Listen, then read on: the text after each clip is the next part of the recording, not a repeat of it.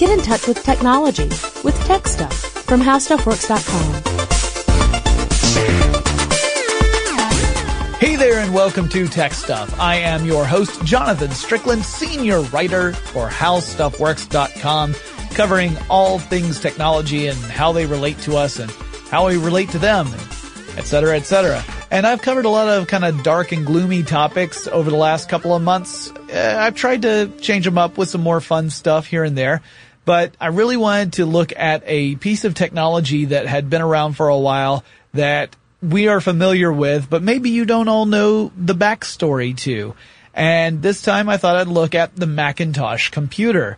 The Macintosh came out in 1984, and we'll talk about its debut toward the end of this podcast, because we're really looking at the early stages, what was happening back when they were first talking about starting the Macintosh project over at Apple, and kind of explaining the thought process that went into the formation of that computer. Maybe in later episodes I'll continue to trace the evolution of the Macintosh, but it's a pretty interesting story. Just the beginning alone is an interesting story. And you have to put yourself in the mindset of the early 1980s, really the late 70s and early 80s, and what was going on at that time, and the birth of the personal computer industry as a whole, because it was brand new back in the late 70s, early 80s. Now, I know a lot of my listeners are younger than I am. That's awesome. I'm glad you guys enjoy the show. I will be talking a lot about the 70s and 80s. I know it sounds like ancient history to some of you, but that's when I grew up. So just be nice. I'm old, and my feelings are easily hurt. All right, all that's out of the way. Let us dive into the world of the Macintosh. You know what I do for a living? Or, as my favorite character from cinema, Quint from Jaws, would say, "You all know me. You know what I do for a living. I don't just talk about technology. I have to backtrack 15 years before the thing began just to tell you all the stuff that happened before the beginning thing." So we're going to talk about some history of Apple first, leading up into the launch of the Macintosh project. So, let's begin with the date of April 1st, 1976. April Fool's Day, 1976. That was when two Steves, one known as Steve Jobs and the other known as Steve Wozniak, decided in a garage to form a very special relationship with one another, to become partners in a brand new company that would be called Apple Computers. That garage was in Cupertino, California, and that's where Apple Computers was born on April 1st, 1976. Now, the actual story, of course, starts a little earlier than that. Wozniak and Jobs originally met in 1971 through a mutual friend named Bill Fernandez, and the two of them found that they shared a couple of really big interests in common. They both loved technology, and they both loved mischief. They really loved pulling pranks. Steve Wozniak had come from a phone phreaking background. And if you want to know what phone phreaking is spelled with a PH. I did a full episode about phone phreaking in the past, so you can search the Tech Stuff archives. In short, it involves manipulating the phone system. It's kind of like hacking, but for telephones. And it was all about being able to make long-distance calls for free by fooling the phone system that you were some sort of administrative tone. You know, you could actually produce a sound, a tone, using a device. One of the early ones was a whistle from Captain Crunch cereal, and make long-distance calls for free. Well, Steve Wozniak was a guy who was interested in this. He was interested in the way that the phone system worked, and he also kind of liked the idea of pulling a fast one on people. In fact, there's a great story about Jobs and Wozniak making a call to the Vatican this way, and they, at least reportedly, nearly got the Pope on the phone. But he didn't pick up because it turned out his fridge was running, so he went out to catch it. Anyway, the two joined the Homebrew Computer Club in the mid-70s. This was a big club in California primarily, where people who were enthusiasts of computers would get together, start building kits from scratch, trying to make their own computers. Wozniak took inspiration from an early kit called the Altair. So yeah, this was a computer that you would get all the parts for, but you would have to put it together yourself. It wasn't something you bought straight out of the box, although there were companies that would do that for you, where they'd put it together and you would just buy the completed Altair. That's not what Wozniak was interested in. Wozniak decided he wanted to make his own computer. So he thought, well, what if I made a typewriter interface, which was innovative? No one had done that with a personal computer yet.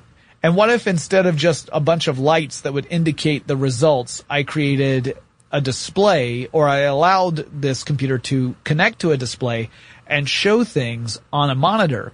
And so he used a television set, just an old TV set that he could wire to his computer, and thus the Apple I was born. It was a brand new idea. The Apple I computer was a far cry from the personal computers that would follow. It was really a hobbyist computer.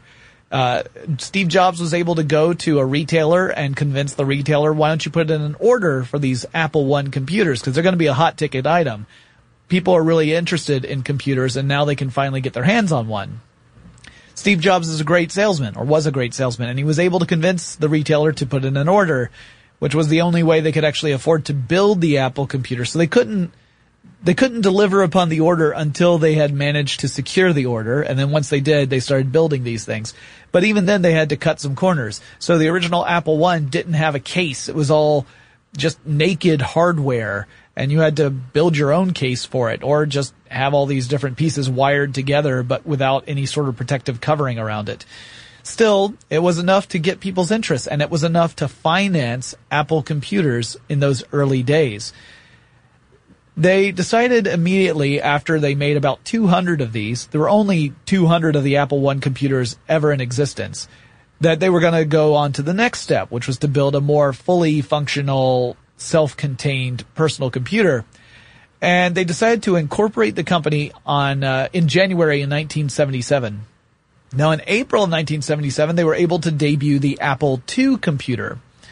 This one had originally tape-based storage. So, cassette tapes. Maybe some of you know what cassette tapes are. Well, we also used those to store computer data back in the day. But that's what the original Apple II computer used as its storage system, was cassette tapes. Those are not ideal because obviously the tape is stored on reels. So if you're trying to find a specific piece of information, you have to scan through the reel till you get to it. And this just takes up time. Eventually they would switch over to 5.25-inch disk drives. And if you don't know what a 5.25-inch disk is, you really missed out. The big, black, flimsy disks. And if you told people they were floppy disks and they weren't familiar with the concept, there was a good chance they would fold it in half and put it in their pocket and thus ruin the disk for all time. It was still a form of magnetic storage. It was just in a disk form rather than a tape form. Once they were able to do that, they were able to speed things up considerably. The most advanced version of the Apple II, when it was first coming out, had a stunning amount of memory. 64 whole kilobytes of memory.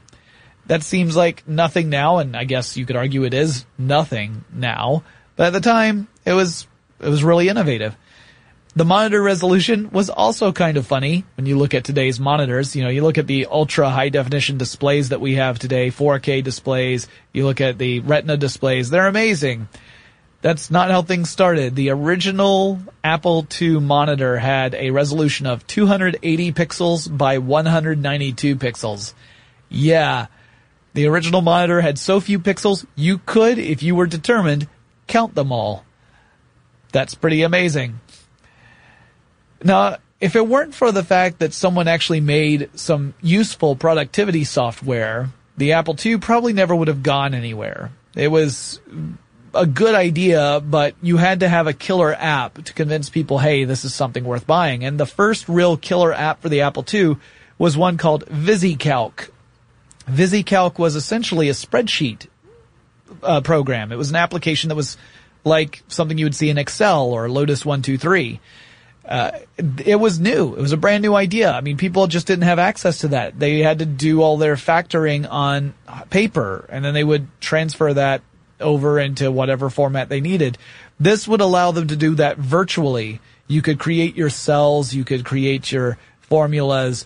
And so this was a huge demonstration of how powerful and useful personal computers could be.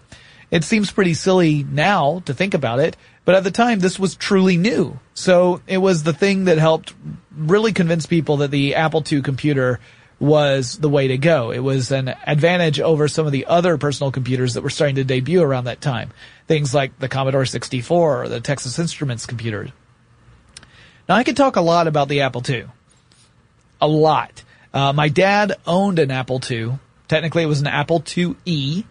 He purchased it. He wrote a book on typewriters, sold the book, used the money from that book to buy the Apple IIe, and then used that to write other books. So my dad's an author, if you did not know. He writes all sorts of books, science fiction, fantasy, horror, mystery, children's literature. If you want to check out his stuff, his name is Brad Strickland. But yeah, those early books he wrote on an Apple IIe, which meant he stored them all on floppy disks. He could store about a chapter per floppy disk. So each book would be 15, 16, maybe even 20 floppy disks in size. We had entire sleeves of these floppy disks that represented the books that my dad had written. In fact, I had dinner with him very recently, and he tells me he still has all of those.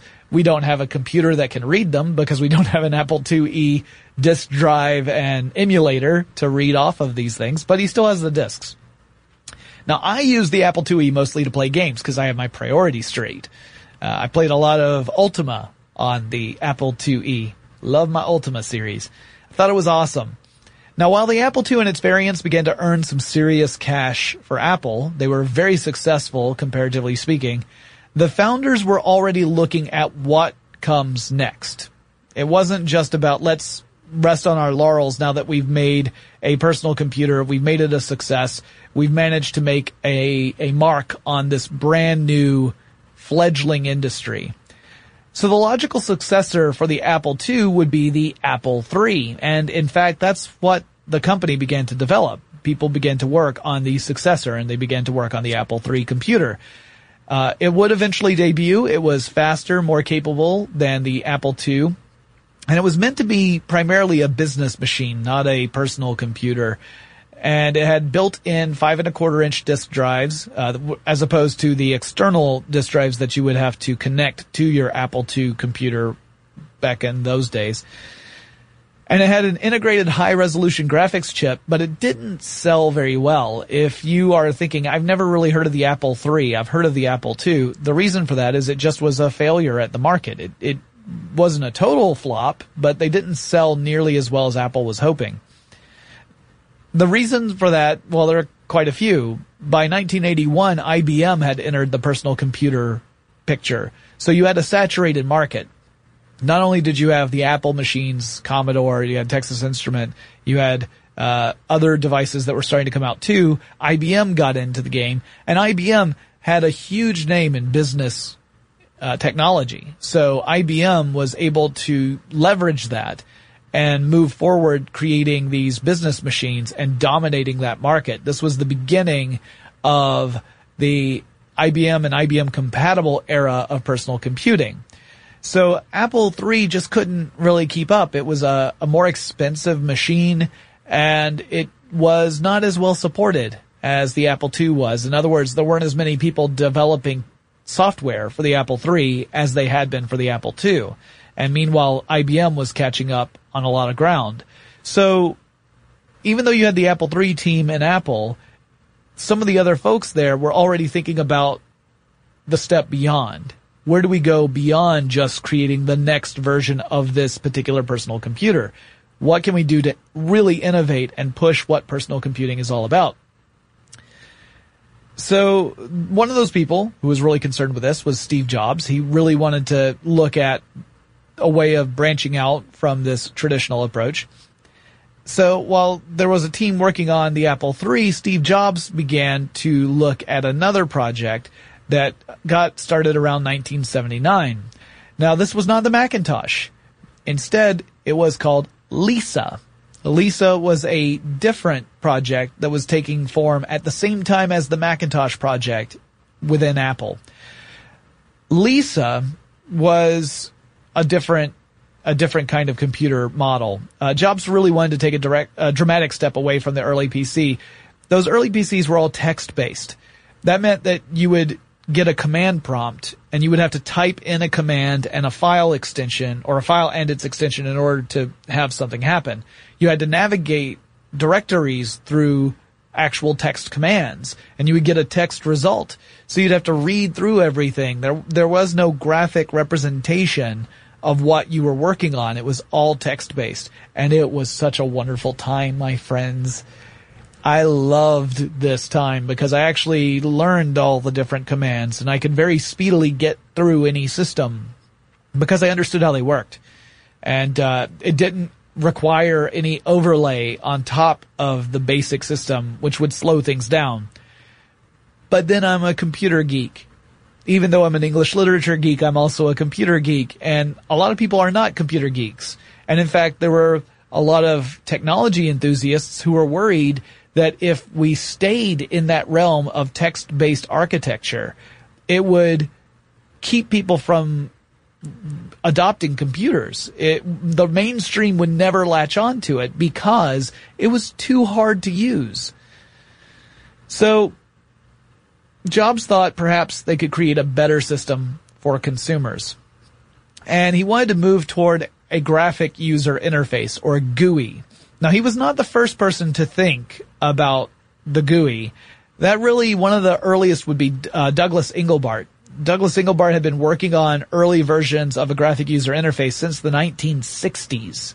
And we're almost at 1980 at this point of the story. We're beyond 1980 as of right now, just in case I confused you at that moment.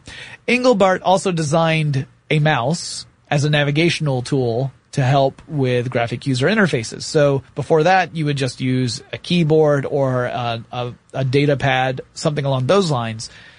Engelbart said, well, if we can represent information as graphics and we can create an interface that allows you to drag and click and point and select things, that would make it a much more intuitive interface and allow people to understand more easily how to navigate through the computer. Engelbart would then take on this information and bring it forward. He had started his work at SRI International, but then continued his work at a research and development place called Xerox PARC. PARC is P-A-R-C. So it was a research and development brand of Xerox. So it was a branch of Xerox, I should say.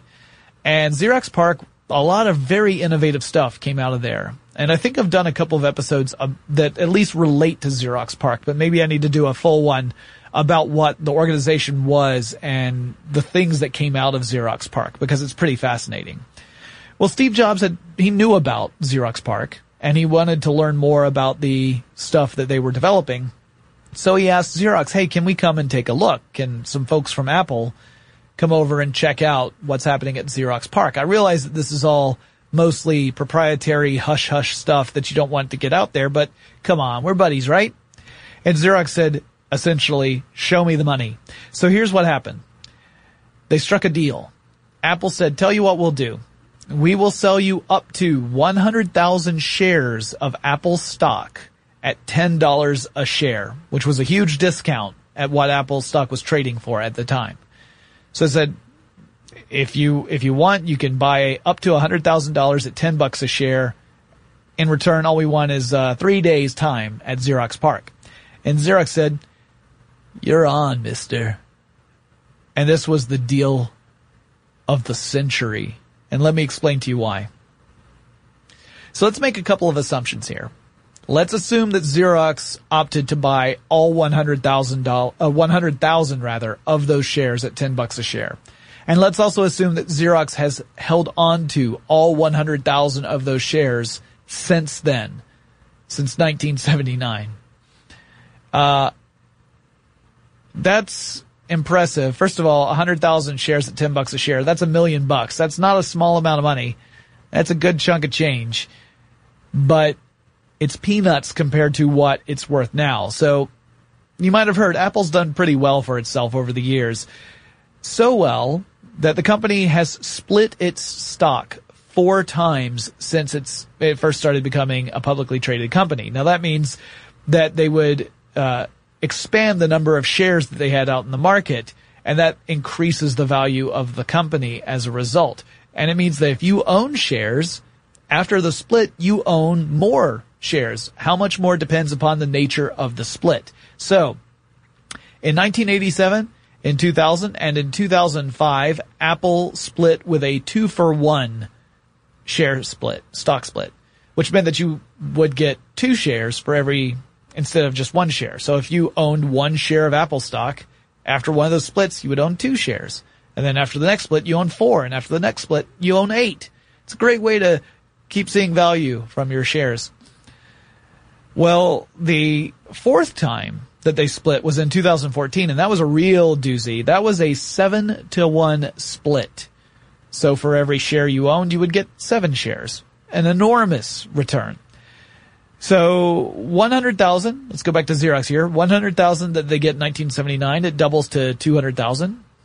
Then it doubles to 400,000, then to 800,000. Then you get the 7-to-1 split, which means that you get up to 5,600,000 shares of Apple stock.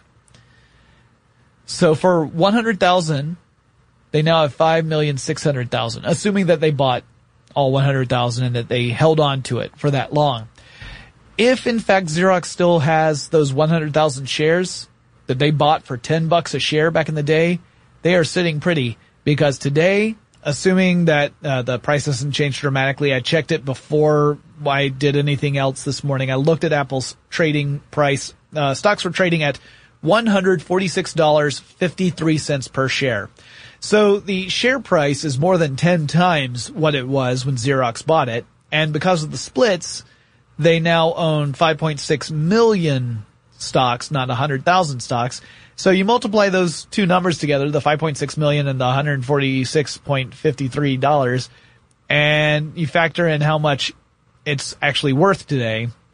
That $1 million investment would now be worth $820,568,000.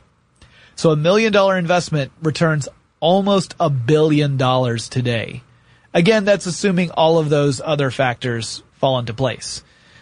For a 3-day tour, we'll find out if Dylan keeps that or cuts it, but the live people understand. Anyway, you could argue also that without this visit to Xerox, Jobs and Apple would have been way behind on innovation. They would not have allowed Apple to transform into a company that would eventually grow to be worth as much as it is today.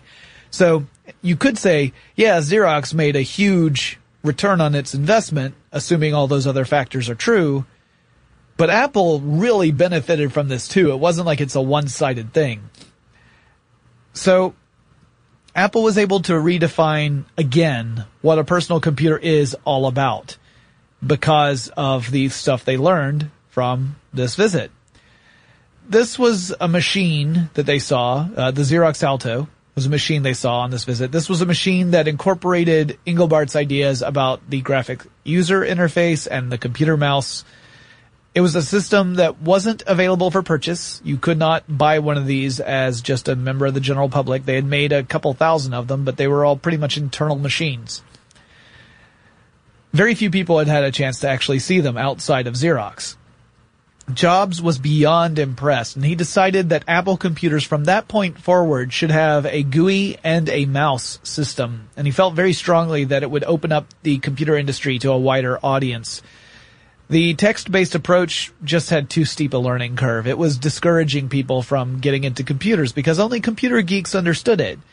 And this is really the era where we began to define what a computer geek was.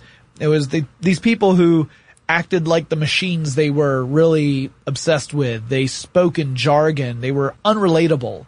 The reason we have that image of the computer nerd is because of the text-based approaches we had to computing early in the days of personal computers. It required this dedication and learning curve that not a lot of people possessed necessarily.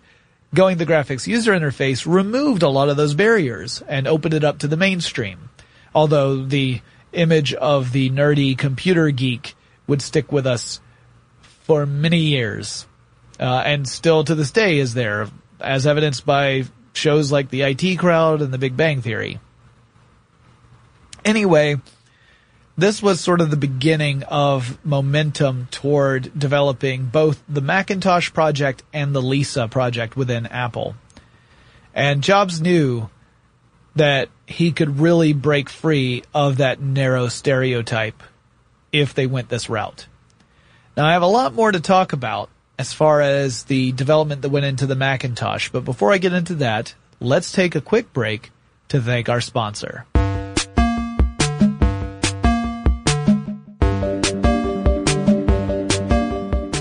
Alright, so in Apple you've got two teams forming to work on the next big thing within the company, and they're independent of one another. They are not working with each other, so it's two self-contained groups within Apple.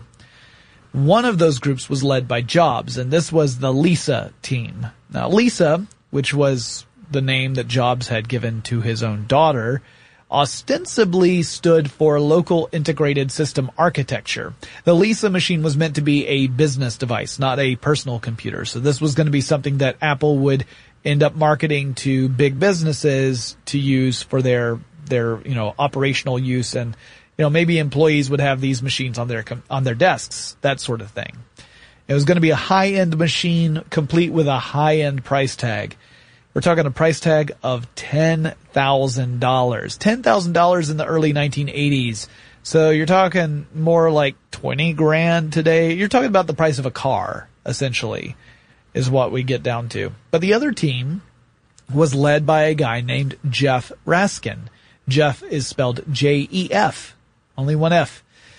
Raskin earned degrees in physics and mathematics at State University at New York at Stony Brook. And he later earned a master's degree in computer science at Pennsylvania State University. He actually first started with mathematical logic, but ended up having a disagreement with one of his professors and switched his focus to computer science, and got a master's in it. Technically, according to reports, he was actually qualified for a PhD, but there was one problem. The Pennsylvania State University wasn't accredited to award PhDs in computer science at that time. So while he may have had the academic standing for a PhD, there was no authorized unit to designate him as such. He then studied a lot of art as well. He was really interested in not just technology, but art. And he was a really smart guy and a little older than the two Steves, Jobs and Wozniak. Raskin would go on to teach several subjects at the University of California, San Diego, including computer science, art, and photography. And he was really interested in that intersection between art and tech, which I think is fascinating. And people who have that sort of obsession, the people who really focus on that intersection between art and computers, I think make some of the best and most innovative designers in the world. So when you see a product out there that just is gorgeous and elegant in its design, and it works well with whatever its intended purpose is, I think that ultimately you have to look for the person who has that vision of where art and technology cross in order to understand what were the decisions that led to that. This guy was one of those people. So it sounds like he was a really groovy guy, someone that I probably would have enjoyed chatting with. He has passed away, sadly, so I am not able to do that, but I'll talk a little bit more about his life. He joined Apple as the 31st employee after the company launched the Apple II. So he came on board after Apple II had become a thing. He had already worked a bit with Apple. The Apple had hired his company to write the programming manual for the Apple Basic Programming Language. So he had already worked with Apple in that respect, but now was coming to work full-time for the company, and his original role was manager of publications and new product review. But he had this passion project he really wanted to do. He wanted to develop a personal computer that was more accessible to a wider audience. That was his real desire. He wanted to push personal computers beyond the hobbyist and the early adopter phases. So he was the one who started the Macintosh project back in 1979, and he named it after his favorite type of apple, the Macintosh, although it's spelled a different way than the actual apple is. Now, you could argue, and probably convincingly, that Raskin was somewhat responsible for pushing Jobs' shift toward designing a computer for the general public, because Raskin was writing memos to the rest of the company, really directed to Steve Jobs, saying, I really think we are missing an opportunity here. If we're able to tap into that market, it's so much larger than just the hobbyist market. It's a huge beneficial business decision, and it will really push the development of personal computers. And he was one of the people who really championed that idea. Now, one thing he didn't do was talk about graphic user interfaces and computer mice, or computer mouses, mices, whatever. He was looking at keeping costs down. So his original plan was to make a personal computer that was still text-based, but more accessible than previous machines were. So it was a little different than the Lisa development, which was really looking at using the graphics user interface and the computer mouse, but a slightly different version. The mouse they saw at Xerox PARC was a 3-button mouse, and the mouse that they talked about for the Macintosh was a single-button mouse. This was in part to simplify things and also to bring down costs. They didn't want the components to be more and more expensive because the price tag for the Lisa was already pretty astronomical as it is. So Jobs was more or less on the Lisa team. He was kind of supposed to be adjacent to the Lisa team, but he kept involving himself more and more in their activities, and Raskin was leading the Macintosh team. And they weren't necessarily competing, because they were looking at developing computers for two different consumer groups, right? Jobs wanted to build computers for businesses, and Raskin wanted to build computers for personal users. So they weren't directly competing with one another, but there was some professional competition going on between the two, and kind of a race to see who could develop their machine first, and who was going to make the next iteration of the personal computer. They were both relying on similar philosophies to make computing more intuitive to the average person. Although again, Jobs was looking at the GUI route, whereas Raskin was saying, how can I make the text route more accessible and keep those costs down? Meanwhile, over on the corporate side of Apple, the company began to bring on more experienced folks from the business world to help make sure Apple became a quote-unquote real company. These were the people who formed the policies and practices of Apple, the ones who kind of codified what the rules were and determined how business would be done, making sure it would maintain a position of dominance in the computer marketplace. But they also began to change the culture of Apple, and some of Apple's employees were a little chafed by this. They didn't really want to see things change that much. And it caused some growing pains as a result. One person who caused some serious growing pains was Apple's first president and CEO, whose name is, and I'm not making this up, Michael Scott. This is not the Michael Scott from Dunder Mifflin. It's not Michael Scott from The Office. But it is a guy named Michael Scott, sometimes called Scotty. Now, some people would go on to say that Michael Scott would end up wreaking havoc through Apple. He had been brought on by one of Apple's early investors, Michael Markkula. Markkula was technically the third employee of Apple after Wozniak and Jobs. Markkula spent much of his own money as an investment in the company, and then some more money as a loan to the company. So not only did he invest, he also loaned an extra amount of money to Apple in its early days. And he was the one who kind of brought Michael Scott on board to become a leader for the company. Now, the leaders had almost canceled the Macintosh project a few times. It was a very small project, very humble beginnings. Jeff Raskin had a group of like 3 people working with him to develop this idea and design the Macintosh computer.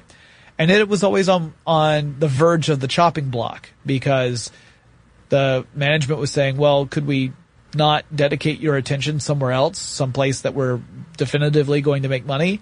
And each time Jeff Raskin would argue to allow the project to continue, and it would kind of be allowed to continue for a little bit longer until the next time this would happen, and then you'd rinse and repeat. The project was almost canceled in 1979 and in 1980, despite the fact that, again, it was very modest. It wasn't taking a huge amount of Apple's resources away. Then in 1981, we had a really rough year for Apple. Very rough year in 1981. A lot of bad things happened. For one thing, Steve Wozniak was in a plane crash and was severely injured. His recovery would take a huge amount of time, and he stepped away from Apple because he had to concentrate on his health. That same year, Michael Scott, in February 1981, fired more than 40 Apple employees, which was a significant number, considering this was a very small company at the time. It was on a day that was called Black Wednesday within the company. That was the day Michael Scott came in, fired a bunch of people, rolled a keg of beer into the office, and then proclaimed himself Lord and Master of all he surveyed.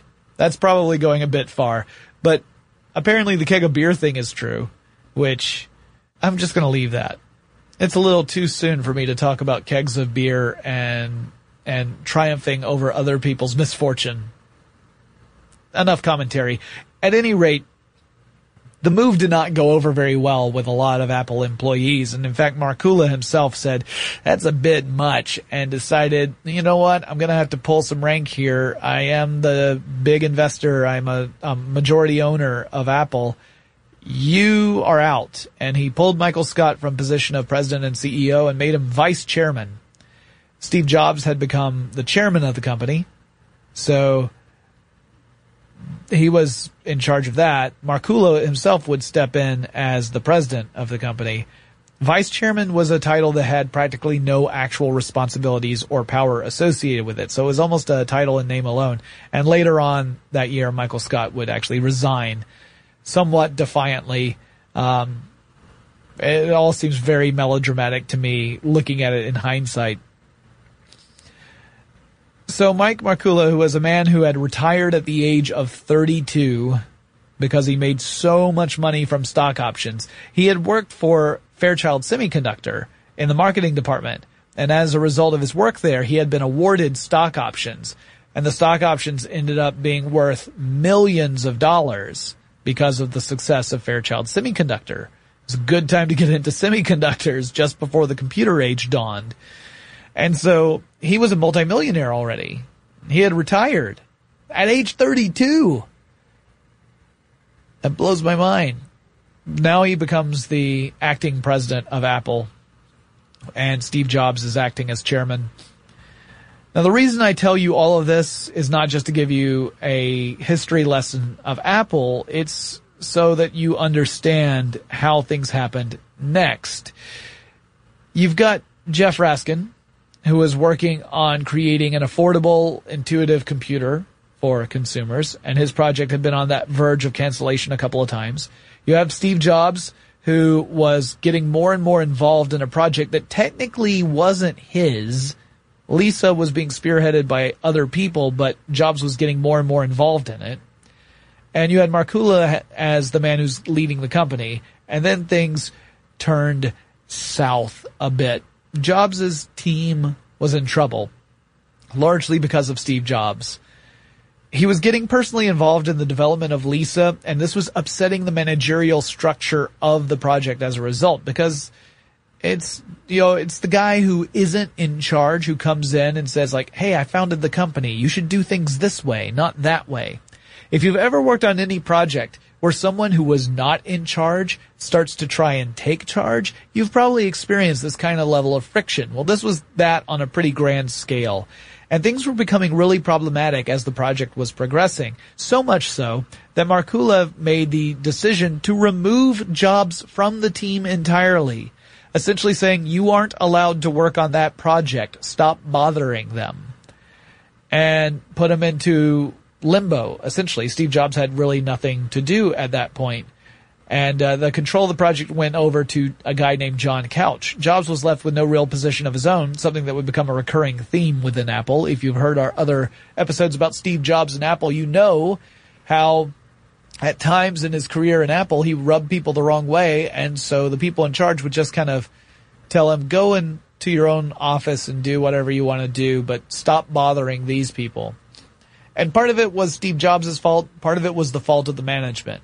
No one is blameless in this. I'm not trying to say that Steve Jobs was a total nightmare to work for. Some people felt that way, but I'm not saying that that's definitively the case, rather than it was complicated. So Jobs is removed from the Lisa project. He decides that he needs something else to do. And then he takes a good look at the Macintosh project and then says, I want to work on this. Here's the problem. Jeff Raskin was working on that. That was his project and his team. And Steve Jobs wanted all of it. He wanted to jump in there and take over the Macintosh project and turn it into something that it wasn't when it got started. At that time, Raskin was really working hard with a small team to develop a low-cost consumer computer. Jobs immediately began to make changes, demanding changes to the work, and redesigning the computer pretty dramatically, changing it from the track it had been on since 1979. Remember, this is like 1981, 82. This was enough to exasperate Jeff Raskin, who ultimately decided to resign his position in 1982 after enduring multiple changes to a project he had defended numerous times from cancellation. So think about that for a minute. He had worked very hard to keep this project alive, arguing for its viability, and then one of the founders of the company comes in and starts making dramatic changes to his design decisions.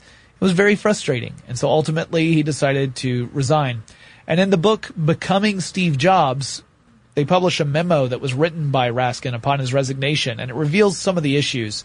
The passage reads, "While Mr. Jobs' stated positions on management techniques are all quite noble and worthy, in practice, he is a dreadful manager. He is a prime example of a manager who takes the credit for his optimistic schedules and then blames the workers when deadlines are not met." He also said that Steve Jobs misses appointments, does not give credit, has favorites, and doesn't keep promises. And in another interview, Jeff Raskin said that Jobs would have made, quote, "an excellent king of France," end quote. That is a sick burn. I'm assuming that Raskin was specifically meaning the kings of France who were in power directly before the French Revolution. That's brutal. Raskin would actually go on to found a company called Information Appliance Incorporated and later would teach computer science at the University of Chicago. And after that, after the Macintosh debuted, he would be kind of referred to as sort of an eccentric uncle to the Macintosh, not the father of the Macintosh. And the reason for this is because the Macintosh that debuted was so dramatically different from the one that he had been designing since 1979. It had changed enough so it was no longer really the same computer. Raskin himself passed away in 2005, and I am sad that I never had a chance to meet him, as he does sound like he was fascinating. Now back to the Macintosh team. Jobs wanted to overhaul the computer's aesthetic design, both from a hardware and a software level. He wanted something sleek and different from previous computers, and he really wanted a design that would set the Macintosh apart from IBM's personal computers. IBM's PCs started hitting store shelves in 1981, and they posed a direct threat to Apple's position, particularly among businesses. IBM had that reputation and was leveraging it. And Jobs wanted his team to finish their work before the Lisa team finished their work, now that he had been removed from the Lisa team. That last part didn't happen, though. Lisa would launch a year ahead of Macintosh. Lisa came out in 1983, but the Lisa, unlike the Mac, did not see much success. It was just too expensive. It had too limited software. It just didn't have a lot of applications developed for it, so there wasn't much of a reason to buy one. It would be like buying a very expensive video game console, but there are no games out for it yet. That would be a problem. So very few of them were sold. I mean, they were $10,000 a piece. So Lisa won the race to the finish line. It was ready before the Macintosh was, but it lost the long game. Apple didn't give up on it right away.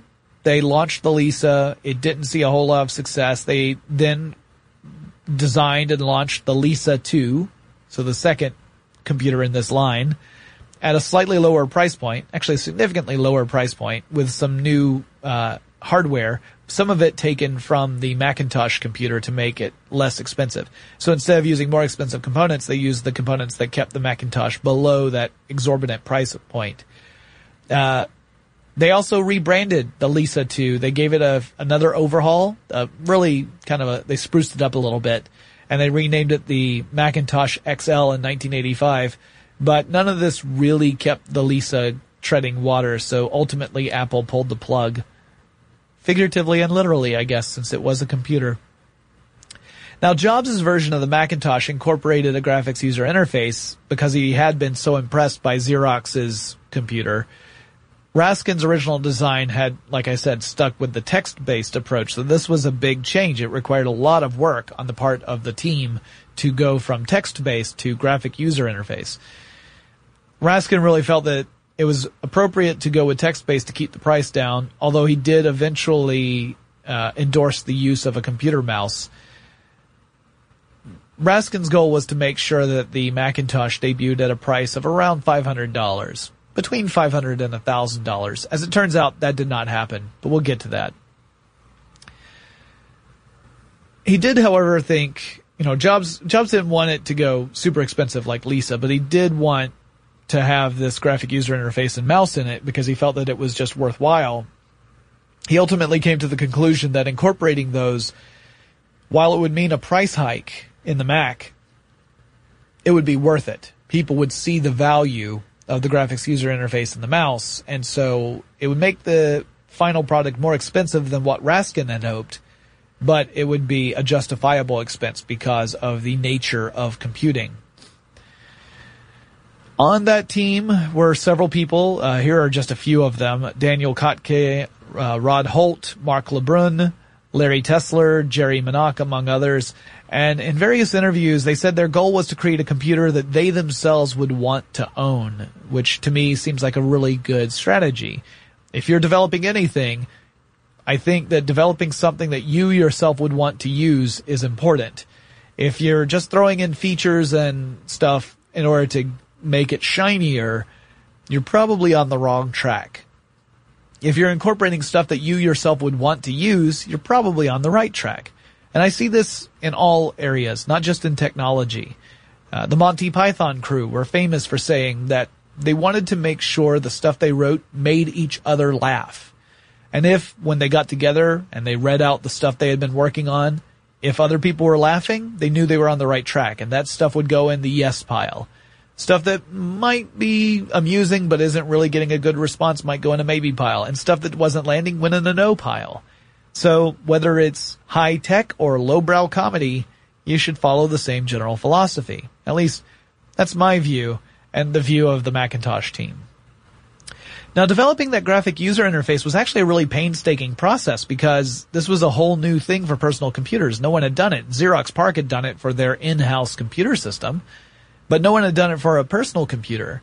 So it required a lot of trial and error, designing the programs, testing them, debugging them. In fact, some of the designers would say that the Mac operating system got debugged into existence. That essentially they started with a bunch of different code, much of it didn't work, and then they eliminated the stuff that didn't work until they whittled it around down to a workable operating system.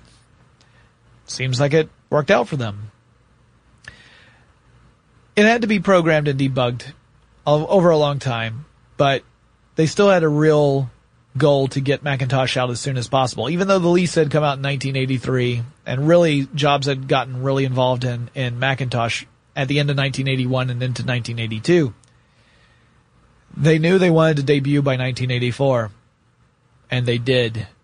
And we'll go more into what happened next in our next section. But first, let's take another quick break to thank our sponsor.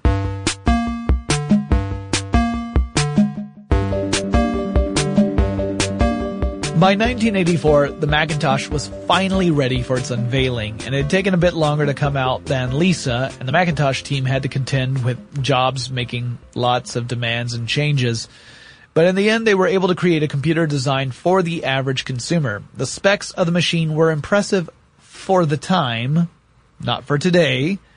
The Motorola processor they were using as the CPU ran at a blistering 6 megahertz, which they cranked up to 7.8 megahertz, and they marketed as an 8 megahertz machine.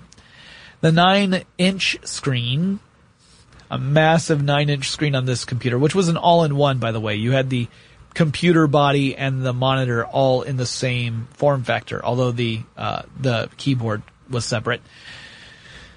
It was a monochromatic 9-inch screen and had a resolution of 512 by 312 pixels. So only slightly better than the Apple II monitor resolution. The name for the graphic user interface operating system was called System Software 1.0. Later on, they would call it Mac OS. But it was System Software 1.0 in the early days. Unlike the Apple II, which had a separate display from the computer itself, this one, like I said, was incorporated directly with the machine. So the whole thing was in a big plastic body, and you had computer and monitor right there, including a disk drive. But then you would connect the keyboard to it. It had a 3.5-inch disk drive, so they had advanced beyond the 5.25-inch disks. Now you were in the more firm plastic of the 3.5-inch disks. People started calling those hard disks because they didn't know what a hard disk drive was. That's not a hard disk. It was still a floppy disk. It was just a different form of a floppy disk. It also had a handle. The Mac had a handle on it, so you could carry it around, making it a semi-portable machine. It was really a bit heavy and bulky for toting it around everywhere. It weighed about 16.5 pounds or somewhere around 7.5 kilograms. So that's kind of hefty. You don't want to carry that around very far. But it did have a handle, so you could if you needed to. The original Mac had 2 serial ports. You might remember I talked about serial ports in the USB episodes. So that is serial as in S-E-R-I-A-L. I'm not talking about Captain Crunch. If you want to hear about that, go back to the earlier part of the episode where I was talking about phone phreaking. It had no modem, had no microphone. Sound was in glorious 8-bit format. So whenever you hear chip tunes, that's the good old 8-bit sound for the most part. You could upgrade the RAM to 512 kilobytes, but when I say you could upgrade the RAM, I really mean a reseller could upgrade the RAM. The Mac was designed in a way where you were not, as a user, supposed to make any alterations or change it or upgrade it yourself. Like you couldn't just crack open the case and put in an expansion slot. That's not how it worked, and anyone who's used Macintosh computers since that day can tell you this is kind of how Apple likes it. They really like to create a closed-off system that you aren't supposed to mess with. So it became a recurring theme. Also, it had no hard drive, so everything had to run off a disk drive. If you wanted to boot up your computer, you had to put the system boot disk into the disk drive, turn your machine on, it would read the operating system from its boot disk, launch into it, and then if you wanted to change another, to another software, another piece of software, you would go in, you would activate it, you would be prompted to put in the appropriate disk, you'd pull out the system operations disk, put in your application disk, then you could use your application. Such were the dark days of the personal computer industry.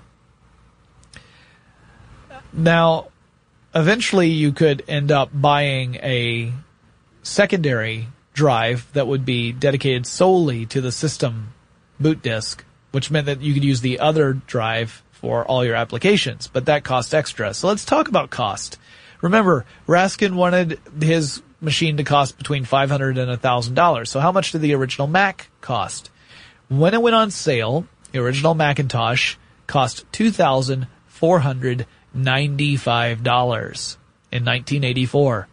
If you were to adjust that for inflation and say how much would I need to spend today to be equivalent to the spending power, the purchasing power of that $2,495 in 1984 money, the answer to that is nearly $5,700. So that translates into saying that the first Macintosh computer would have cost you about the same as $5,700 in today's money. Pretty expensive computer. Extremely expensive, honestly.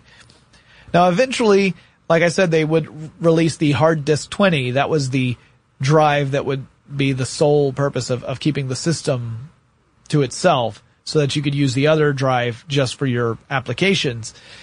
That was an additional $1,495. So very expensive, more than half of what the computer itself cost. Not exactly a budget machine. On the software side, the coding side, you had Bill Atkinson, who had coded a method for displaying overlapping windows to make it smooth and useful for Apple users. That allowed you to actually have numerous applications open at the same time, and you could navigate between them. Anyone who's used a GUI-based computer system and at all is familiar with this, that you can have multiple windows open and switch between them. That was new back in 1984. Something that normally you would have to quit out of an application and open a new application if you wanted to do something different on the computer. You couldn't just switch back and forth. So this was a new thing and very innovative. Meanwhile, you also had other designers who were working on the iconography for the operating system. So the different little icons you would see, the designs that would pop up whenever the machine was processing information, all of that went through rigorous design before it ever launched with the Macintosh, and it made the computer more appealing to use. It was a more friendly type of machine than the cold text-based devices of the past. Oh, and there was a commercial that didn't hurt too much either. It was the infamous Apple 1984 commercial, and it was directed by the famed director Ridley Scott. So yeah, the same guy who directed Blade Runner directed an Apple commercial in 1984. That blows my mind. I mean, this is a visionary director. And if you watch that commercial, it's very powerful. It's an incredible ad. It has often been listed among the best commercials of all time. And I think it still holds a place up there just for its dramatic impact. So in the commercial, and it was all a matter of timing. It was so well done. We see a dystopian futuristic society, kind of like a bunch of people dressed in gray, shaved heads, staring straight ahead, marching down a hallway into like a lecture hall, taking seats in almost like an auditorium setting, staring at an enormous screen where there is the very large face of a man. The man's face is probably normal sized, but the image makes it look huge, yelling out various authoritarian nonsense, stuff like, you will conform and you will obey, that kind of thing. Very Big Brother-ish. And dictating to the group how things must be. And you also keep cutting back over to this woman in a colorful outfit as she's jogging down the hallway, and she's carrying a massive hammer, like a big Warhammer style hammer. And she runs, it's really an Olympic hammer, I guess. She runs into this lecture hall, does a spin throw, and throws the hammer into the screen, destroying it. And it shows this beautiful bright light, and the people snap out of their dystopic funk, and they look around, and then you get hit by the tagline, which says, on January 24th, Apple Computer will introduce Macintosh, and you'll see why 1984 won't be like 1984. So what they mean is the year 1984 won't be like the classic George Orwell novel 1984, which features Big Brother and this authoritarian government that dictates everything has to be a very specific way. The message being, hey, the Macintosh breaks free of the mold. You get to be you. You aren't some drone. You're not some just faceless entity inside a larger company or corporation. You are a person. That was the message. So it was really selling the idea that the Macintosh was all about individuality and not about conformity. And it was incredible. I didn't own a Macintosh. I had an Apple IIe, and then we switched over to IBM compatible machines in my house. So I don't have any personal stake. I have no nostalgia for the Macintosh computer as a thing. But I certainly think the marketing scheme for the Macintosh was nothing short of a masterpiece. Jobs really loved the ad. And so did John Sculley, who at that time was the president and CEO of Apple. Markula had stepped down. John Sculley, who had come from Pepsi, had now taken the helm of Apple. And Scully and Jobs both thought the ad was tops. They showed it off to the board of directors, and they were less happy with it. They thought it was too oppressive, too dark, too gloomy. So they wanted to scrap the ad. And Jobs and Scully really didn't want that to happen. So they kind of dragged their feet a little bit, and their ad agency that they commissioned the ad from said eventually, we can get rid of most of the ad spots, but there are two we cannot offload. One of them was in Idaho. The other was a national spot during the 1984 Super Bowl. Right? We can't drop that one. No one's going to buy it. You would lose a huge amount of money because the ad space is so expensive. Whether that was true or whether this was all an attempt to kind of get the ad to the public despite what the board of directors had said, who's to say? But ultimately, Apple went ahead and ran the ad during the Super Bowl, reaching more than 90 million people in the process. And it was an enormous impact. News agencies ran stories about this ad because it was just so effective. And they called it a groundbreaking commercial, which gave Apple even more marketing reach that they didn't pay for because news agencies were talking about a commercial for them. It was a gold mine for Apple. And they were able to sell more than 70,000 Macintosh computers within a couple of months of it debuting. It debuted late January. By March, they had sold more than 70,000 computers at more than $2,490 a pop. That was a really expensive computer in 1984, and selling 70,000 of them was a huge success story. And it was just the beginning for the Macintosh. And there's so much more I could say about this computer. But for today, I'm going to call this a close. I'm going to bring this to an end because this was the birth of the Macintosh, its debut to the world. I think it makes a good ending for this part of the story. And in a future episode, I'll explore how the Macintosh evolved into the Mac and the trials and tribulations of its evolution, how it changed so dramatically, how Jobs, being forced out of his own company, effectively, changed the way that the Mac developed, how the Mac almost perished before Jobs came back and changed things dramatically again. So, love him or hate him, Jobs got results done, and he sold a lot of computers. So that's another story. I'll probably take that on. Who knows? Maybe that'll be my next episode. I have not decided yet, but maybe next episode will be the Macintosh story part 2, where I talk about how it changed from its initial version over the years to turn into things like the iMac. I think that'd be kind of fun. But for now, I gotta go. If you guys have any suggestions for people I should have on the show, topics I should cover, questions or comments about anything I've chatted about, you can write me. My email address for the show is techstuff@howstuffworks.com, or you can always get in touch over social media. The handle for the show on Facebook and Twitter is TechStuffHSW. Remember, you can go to twitch.tv/techstuff to watch me record these shows live. There's a chat room. You can actually engage in chat while I'm talking.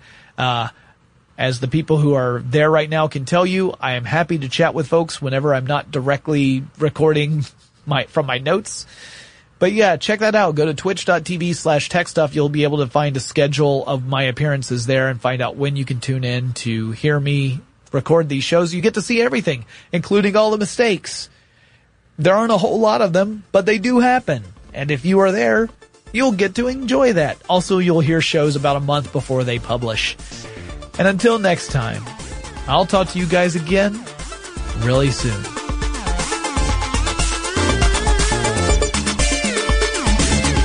For more on this and thousands of other topics, visit howstuffworks.com.